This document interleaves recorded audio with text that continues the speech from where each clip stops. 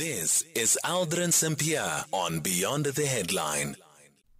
We're in conversation next with Abongile Balarane, who's the general manager at the South African Poultry Association. Did you know that there is a day called World Egg Day?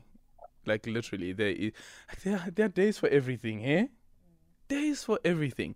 Well, as we celebrate World Egg Day, just remember that this day is an opportunity to make everyone aware that eggs are an excellent, affordable source of high-quality nutrition. So we would like to hear from you in terms of how much do you consume eggs. In case you didn't know, among the most common nutrient deficiencies worldwide are iron, vitamin D, A, and B12, all of which can be found in eggs. Abongile, good afternoon. Thank you so much for making time for us. I feel like it's such an unfair question to ask. How many eggs do you have, considering the crisis that we are currently facing in the country? But how many eggs do you have, generally? No. Okay, thanks. Good afternoon to you and the listeners at home. So on average, each South African consumes about 150 eggs a year. So that is the per capita consumption. So including yourself, I'm sure you are around 150. Yeah. Which is still low. It's still low. The Mexicans are at 400 and the Colombians are at around 380. The 150 is big, in terms of the African, region. I think we're the highest in South Africa. Wow, that's quite interesting. So does that mean that we're not really that much into eggs? This is now speaking about the continent on average. Yeah, on average, the continent, you're looking at something around 48 to 50. So most of the countries within the continent, they've got some substitutes, in terms of the protein sources, and like the beans and other, parts of the chickens. Yeah. Then to encourage people to have eggs and also the proteins that you do find in eggs, and right now, for instance, we're having this conversation around the crisis that we currently face in the country. How do you guys go about it? It is quite a tricky one. Let's first acknowledge the crisis that we're in. As a country, there's quite a bit of a shortage of eggs currently in South Africa. But over and above, this is a big day, globally. The World Egg Day has been celebrated since 1996, which is on the second Friday of October. So in as much as we've got this challenge of the avian influenza in South Africa, we still need to, to acknowledge the value of eggs, the nutrients we get from eggs. And it's, of course, one of the most affordable animal protein sources. And currently, what are we looking like when it comes to this crisis?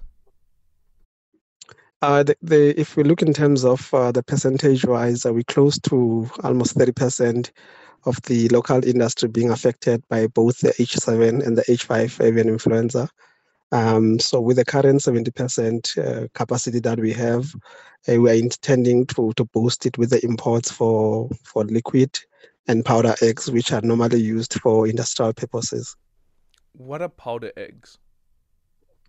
Now, powder eggs, it's more like heated eggs into a product. Mm-hmm. So it's the same egg, but it's converted into a powder so that it can last longer, in terms of shelf life.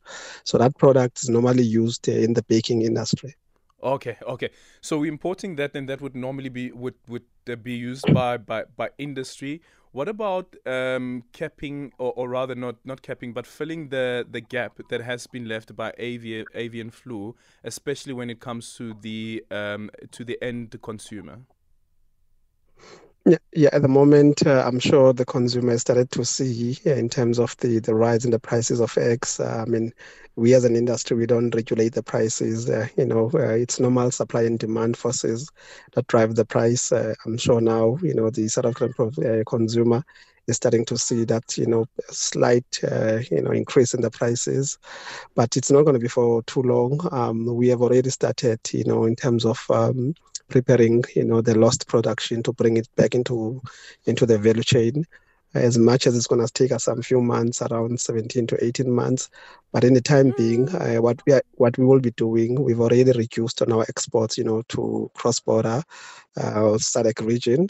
And that is why we want to fast track now the importation of the powder and the liquid eggs, which we normally use, for industrial side. So we're not going to, if I can use the better word, waste eggs, crack eggs, into liquid eggs and powder. The remaining capacity that we have, we will channel it to the shelves, to the producers, to the consumers. Is there any assistance that you're getting from the state currently? By definition, the avian influenza, it's a notifiable disease. So if you're a producer and you've got signs of avian influenza, you report that to the state vet, and all the process gets to be handled by the state vet and the private vet.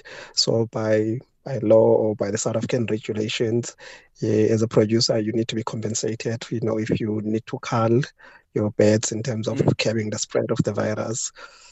Well, I heard one of your colleagues saying that they haven't been reimbursed by the state. I think the previous one as well, I think 2019, if I'm not mistaken, that they spoke about, and saying since culling the chickens back then, they haven't been reimbursed since then.